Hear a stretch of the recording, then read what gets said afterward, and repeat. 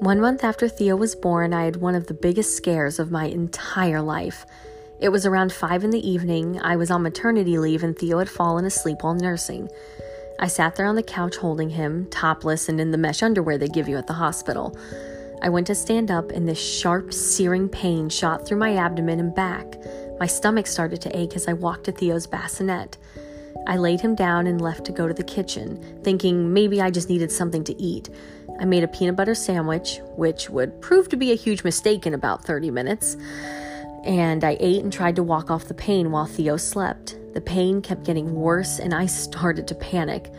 There I was, a sleep-deprived, discombobulated mother of a newborn all alone in my apartment. I was terrified. The pain was getting worse and I started to moan and scream, muffled by a pillow as to not wake Theo.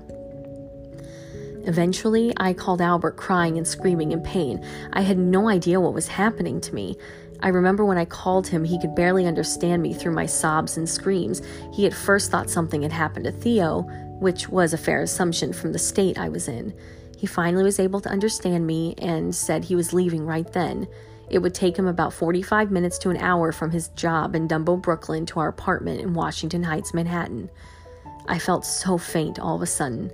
I told him I needed to call 911, that I couldn't be alone for an hour. I was afraid of passing out and leaving Theo unattended and our pup Petunia freaking out. I couldn't control my emotions anymore and woke Theo. I went in to get him and set him on our bed. He started crying from my emotional outburst. I sat on the bed and called 911. The pain was unbearable. I felt like I was on fire. As I was explaining to the 911 operator what was going on, I proceeded to vomit all over our bed. It was the damn peanut butter sandwich.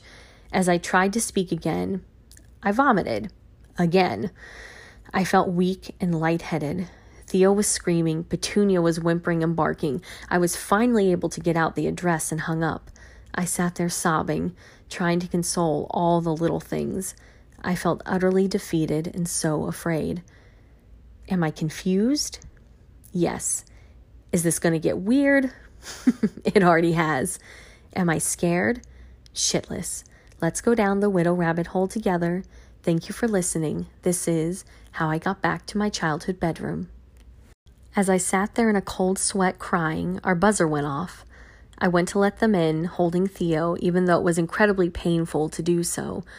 I got a bottle together for him and the EMTs came in, a man and a woman. By that point, I'd put clothes on, so no, I wasn't topless when they arrived. The man took Theo and the woman had me sit down. She proceeded to massage my back and he fed Theo. I started to feel a bit better, but my back was so sore from the throbbing and burning sensation I had felt.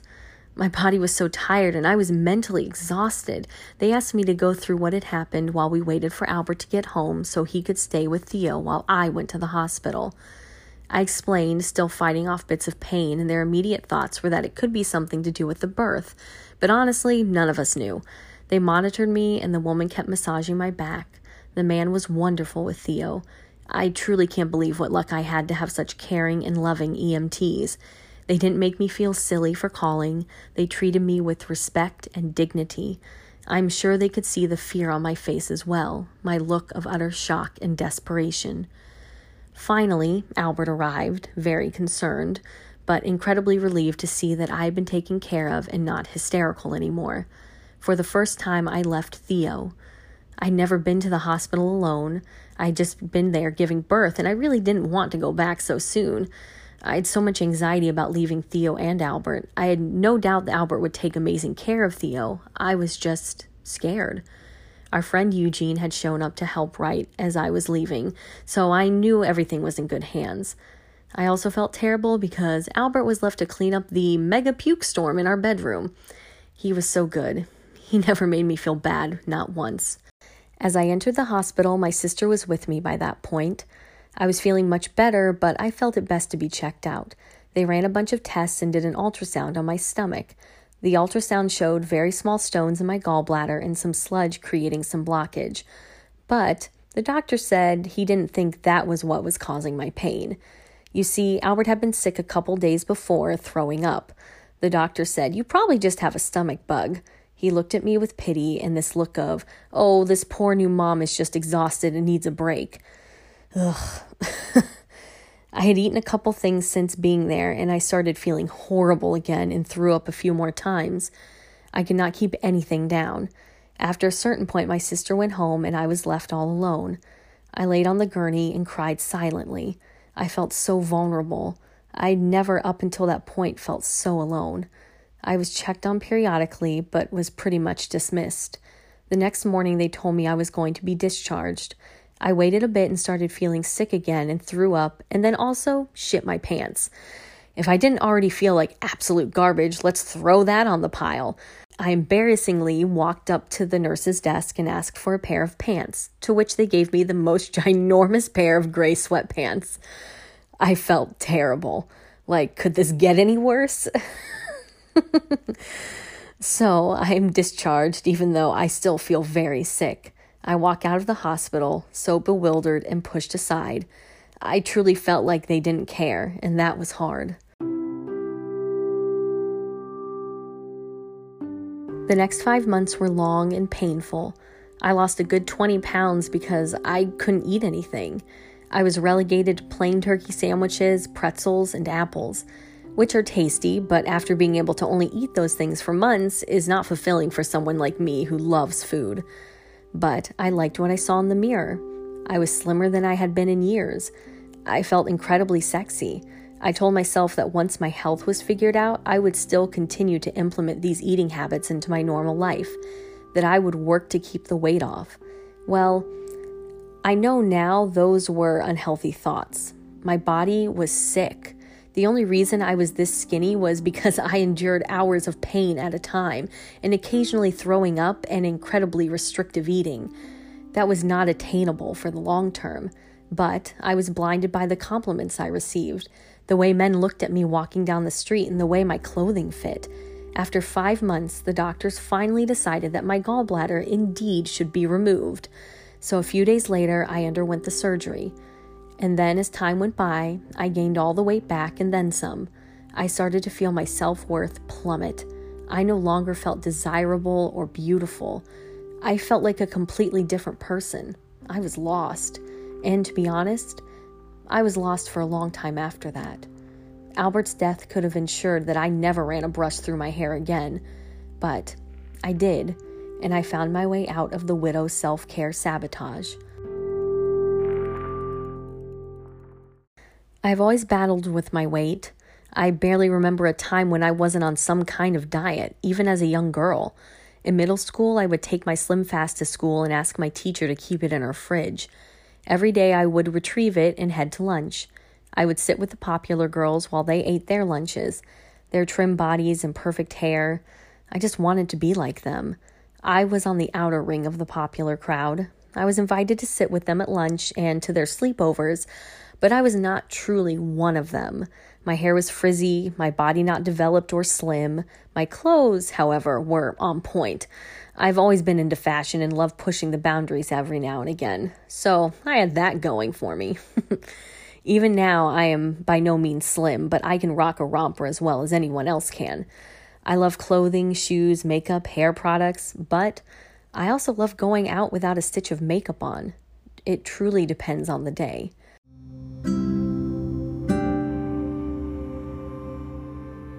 As a widow, my self-worth pretty much plummeted to the depths of hell. I no longer was the first thing on anyone's mind aside from Albert dying and everyone thinking of me and Theo. I mean that there is no one out there thinking they should buy me flowers just because. Or, hey, Brianna really likes that ice cream, I should pick it up for her. My picture is no longer on someone's desk at work. I have no one to surprise at the office with lunch or plan Valentine's Day for. There is no one to pour me a glass of wine while I cook dinner and look at me longingly.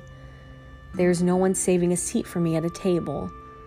It is all these little things you don't think about, these tiny moments of love and understanding, things that you take for granted until they are no longer with you. Most mornings I arise around 6 a.m., I drink a glass of water, possibly with lemon, then I venture into coffee. I sit and enjoy my quiet, my hot coffee, and think about the day ahead and what I want to accomplish. If I'm lucky, Theo will sleep just long enough for me to get a shower in before he wakes up.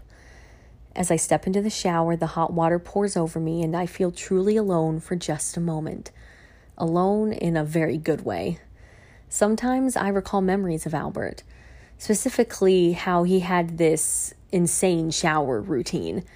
I mean, maybe it's not insane, but he was very specific about it.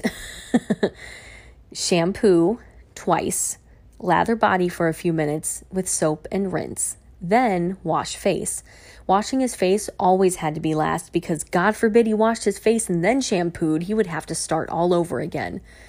Albert was a creature of habit. He was type A to a T. Me, not so much. Occasionally, I let my mind drift to nothingness as I let the hot water hit me.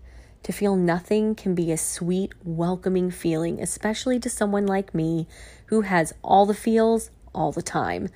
So there I am with water running over me, lathering my body, washing my hair, shaving my legs, and cleansing my face, starting to feel more like myself with every step I complete, washing away the previous day and whatever baggage I was still carrying. I step out and take a breath, grab my towel and wrap it around me.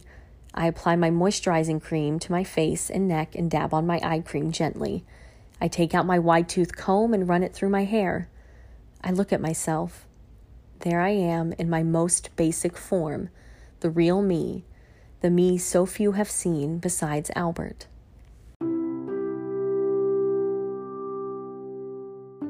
As I comb my hair and apply the cream to my face, I see the lines form around my eyes and my mouth. I see the grays coming through full force in my hair. I see a couple of skin tags that I've sworn I'm going to get removed sooner rather than later. I see the hundreds of freckles that encase my body and stretch marks that tell a story. A story of a young girl who didn't know her own worth. A woman who lost herself as a new mother, and a woman who is on a journey of self-rediscovery after a loss so deep that she will never recover. I see breasts that aren't as perky as they used to be and curse my less than perfect body in a moment of self-deprecation. A moment that is fleeting, but all the same ignorant. Why would I curse this body? This body is a magnificent museum of art built from years of triumphs, love, good, bad decisions, closing a club at 5 a.m., crying in the middle of the street in New Orleans because I was so drunk and so hungry, scrubbing poop out of a rug from a diaper explosion at 2 a.m, and laying in Albert's arms at the end of a long, exhausting day. This body has experienced the most purest form of love there is and the most devastating heartache there is. What a beautiful thing to behold as I stand in my presence in the mirror. I am a living body of proof that one can experience the most extreme joy and sadness and still be standing. As I continue to get ready for the day, I hear Theo waking up and run upstairs to get him. I bring him down into the basement. Yep, I am now a millennial cliche. I live in my parents' basement, but this is actually great news. My parents have an in-law suite essentially in their basement. I have my own bathroom, my own half kitchen, and a living space. It is still a work in progress, but it is coming along nicely. I bought all new furniture, which honestly has been so much fun. I can pick out things I like, things that make me happy, like the sign in my bathroom, for instance. It's a quote from Mean Girls. You're like really pretty. That was terrible. I have an awesome geometric rug in blues, grays, and mustard. I bought a mid-century modern dresser that is drool-worthy. Also, retail therapy is 100% a widow thing. Just ask about any widow and she will fess up to going on a shopping spree. For me, it didn't just end at furniture. It's clothing, hair products, new shoes, makeup, clothes and toys for Theo. That pillow that I didn't need, but I wanted it, so I got it, to kind of quote Ariana Grande. The toddler roller coaster in the backyard for Theo, did we need it? Nope. But I thought he deserved it. I honestly have no shame about this. It is completely normal, and I have definitely reeled it in much more in the last month or so. And now I'm focusing on my next steps into the future, what I want and need to achieve to give Theo and I our best life.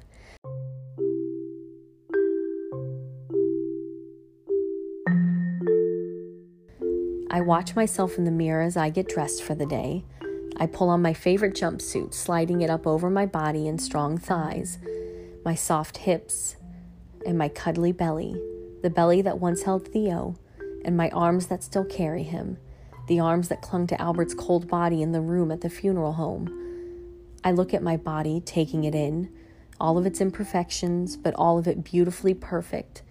This body has been through hell, but it has not failed me. While I am not the woman I once was, my body has been with me, and I in turn must show it grace and revel in its worth. Treating myself with kindness has never been my forte, but it is something I'm working on every single day. But as I watch in the mirror moving about, I smile. I smile because I'm happy and my body is not my prisoner. It is a testament to the trauma it has endured. From the endless dieting as a teen, to the nick on my leg when I first started shaving, to the birth of my son, the gallbladder removal scar, to the weight gain and loss after Albert's death. I see it. I see a body worth loving because of the trauma. These last few months, I've spent precious time taking care of myself. And selfishly, I've been putting myself first, something I rarely do. I have truly been working on every aspect. Self-care and self-love aren't just about looks. It's so much more. I've been looking inward to find the love I deserve. I let my mind go to the darkest places at times too. Places of self-doubt, body hatred, unworthiness. Don't worry, I never stay there very long, but I think most people have these dark moments, and that's okay. There is balance. In order to see the light, you must venture into the dark.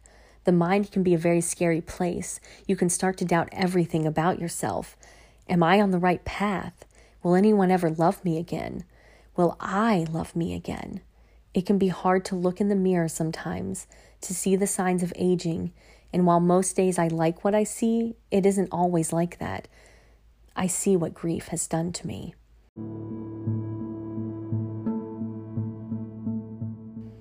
As I age and my body and mind change, I'm reminded that Albert will always be 39. He is eternally frozen in time. I will wonder what he would have looked like at 50, 65, and 90. I will always wonder how everything could have been so different. I will watch my face and body change over the years and revel in it.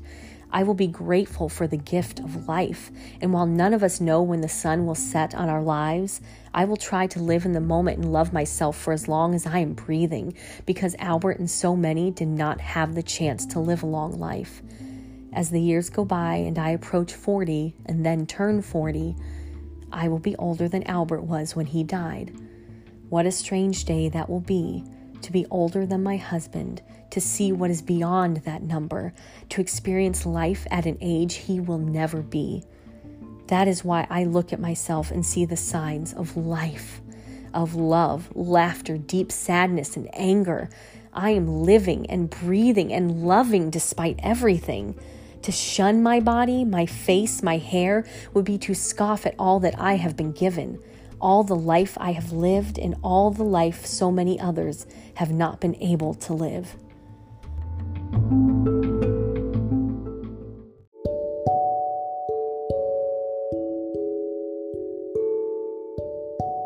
The next time you look at yourself, think about how you got those beautiful lines, curves, and colors on your body.